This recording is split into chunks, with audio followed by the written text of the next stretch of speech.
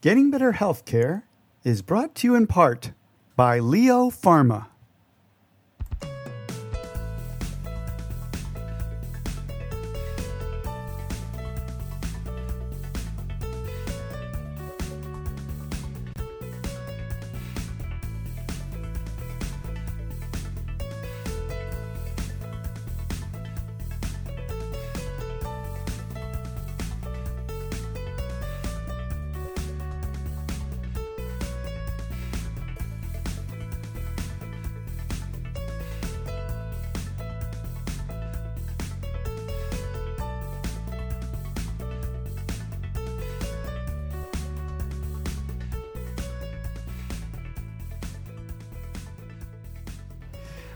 Welcome to Getting Better Healthcare on webtalkradio.net. I'm your host, Dr. Steve Feldman, founder of the DoctorScore.com physician rating website, broadcasting today from our Getting Better Healthcare studios here in Winston-Salem, North Carolina. Today's topic is health services research. This is the study of how healthcare is delivered, and it's a very extensive field. It covers a lot of things that are very important, including variation in healthcare, which means that some people are getting a different quality of healthcare than other people. It covers how physicians are educated, and so how they know what kind of healthcare to give people. It covers how well patients take their medicine, which is a critical component to how well doctors are able to improve their patients' conditions. Our guest today is Dr. John Piette, Ph.D. He's VA Senior Research Center Scientist and Professor of Internal Medicine. He's Director of the Program on Quality Improvement for Complex Chronic Conditions, and he's Associate Director for Global Health Communications at the Center for Global Health at one of the leading medical centers in the country, the University of Michigan. Dr. Piette, thank you so much for being on the program today. It's a real pleasure. Yeah. Why don't you start by telling our listeners a little bit about what health services research is? Well, health services research is a field that grew out of some observations a couple decades ago when they started to notice that patients with very similar health conditions were getting very different treatments in different parts of a state or different parts of a region. And the people that did this research started to think, you know what, all of those can't be the right way to provide care since we're doing it so differently. And what can we do to identify what are the best practices, what practices have the best outcomes, what practices are more patient-friendly or preferred by our patients, and what things are most cost-effective. And that really was the basis of health services research. So this is about the delivery of healthcare. The way you describe it, it sounds like this started in Dartmouth and with their work on how much tremendous variation there is, say, in surgery rates or procedure rates for different conditions across the country. Exactly. I mean, that's what I think as being some of the foundational work in health services research.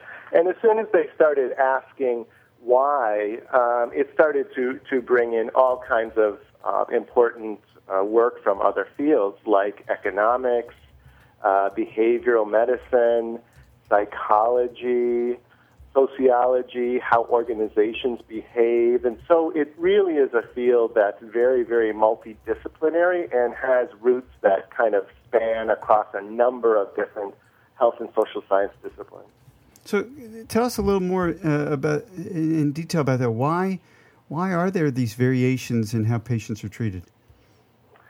You know, that's a really big question. There's a number of reasons, and it has to do with, some of the things I just suggested. A lot of it has to do with random variation. We're often very good at keeping track of what we do, of remembering and having the information available at the point of care of what is the best practice. People, both providers and patients, we're economic creatures where we respond to immediate economic incentives and a whole, diversity of things that we want to avoid or that attract us. So, there's just a number of different reasons. So when you talk about the incentives, are you talking about incentives on the doctors or on the patients? I think both of them are really important. One of the fields that I've gotten very involved in has been the way that patients' costs of their medications affect their ability to take those medications as prescribed. And of course, as you would expect, people that have higher medication costs, just like any other healthcare costs, are less likely to follow through with their treatment, especially if they're poor. But again, these things are complex and they have multiple factors. And what I started to notice was, even among some of our most disadvantaged, economically disadvantaged patients, you still find patients that continue taking that medication as prescribed, while another patient will decide that it costs too much and can't afford it. On the other end of this spectrum, we recently completed a study that showed that patients, that have very, very healthy incomes, over $125,000 a year, still about 15% of those people with chronic diseases say, I can't take my medication because it costs too much. So it has to do with the economic incentives of the patient. It has to do with their values. And we're very, very careful, increasingly so, trying to structure the financial incentives for health systems and doctors and other healthcare professionals to promote them and to really empower them to do the right thing and avoid doing things that, are for purely economic gain or that don't result in the best patient outcome. I have the sense that patients' costs for taking medicine has multiple issues associated. If we were to create a system where patients didn't pay for their medicine at all, is it possible they'd end up using it less because they didn't have anything invested in it?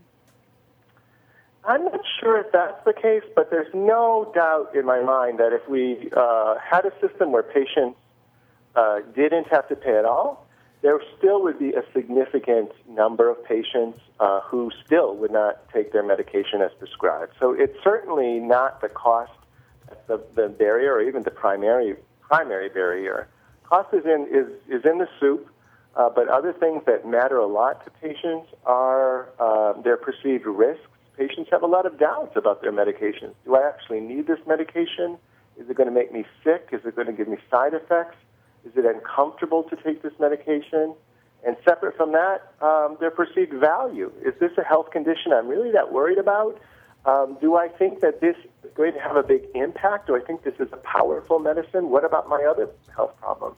And what about the other things I want to do with my money, like help my family or help in other aspects of my life? So medication costs to the patients are important, but they're far from being the only thing that affects their adherence.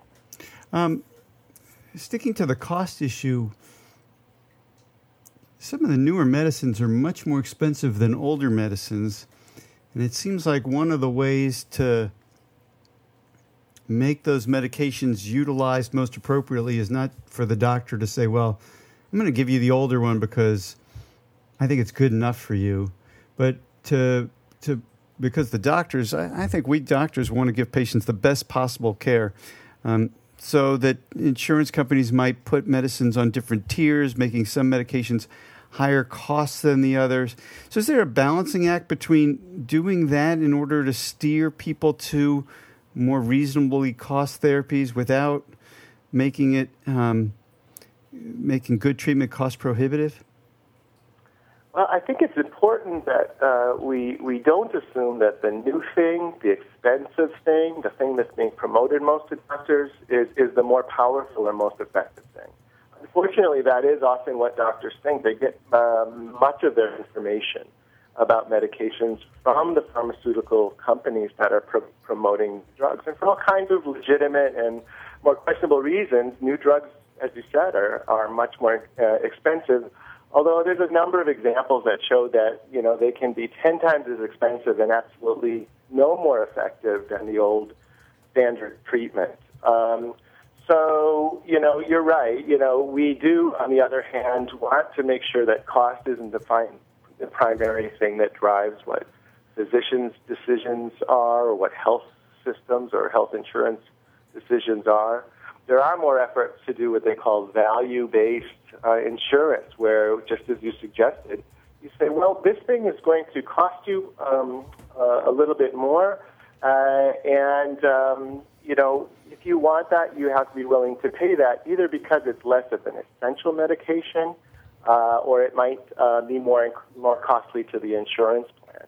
And we definitely want to keep, and there are some ways that insurance has been structured, or performance, monitoring the quality of provider care has led to some of those bad incentives that have led providers to, be less willing to see patients that are more complicated, patients that might be having more difficulty taking their medications. We absolutely want to avoid that in the ways that we structure the system.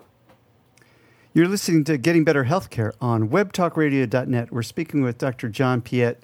He's a VA Senior Research Career Scientist and Professor of Internal Medicine at the University of Michigan. Dr. Piette, you raised this issue of where doctors get their information. Is that a critical area of importance these days? It absolutely is. And let me say, although I'm not a physician myself, I'm a health services researcher by training, along with my faculty appointments in medicine.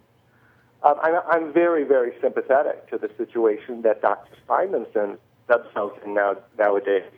They're under incredible pressure to see large numbers of patients with very little time. They often work on a very tight economic margin in their practice, so they don't necessarily have the resources to hire the additional staff that could provide education or help them get the information they need to make the best decisions. It's a very, very difficult job and getting even harder than ever in primary care.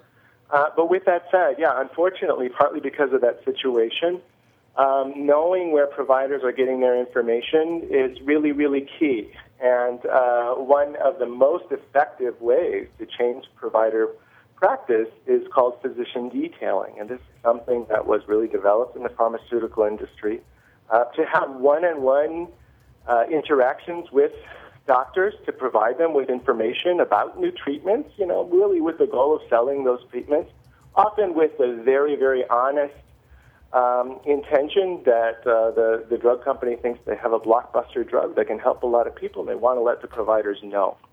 But physician detailing is very effective and not always the most objective way to get information.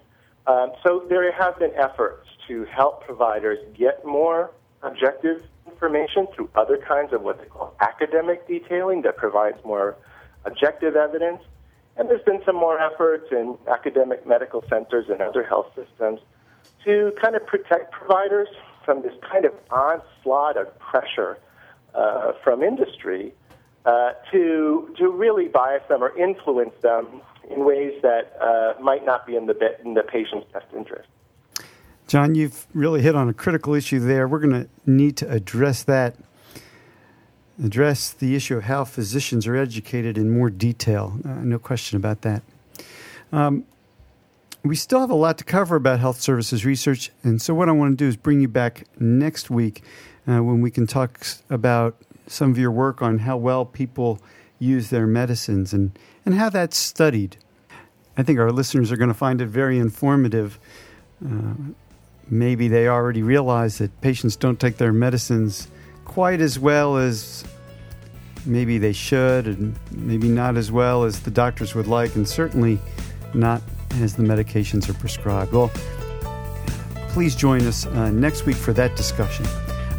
That's our show for today. Our theme music is by the incomparable Michael Zioli. Our show has been brought to you in part by Leo Pharma. Until next week, I wish you the very best of health. Thanks for listening to the show today. Remember to go to DrScore.com to get and give feedback about your doctor and to read others' recommendations about doctors in your area. It's a way to choose your path to healthcare empowerment. That's DrScore.com. DrScore.com. And we'll see you next week right here on Getting Better Healthcare.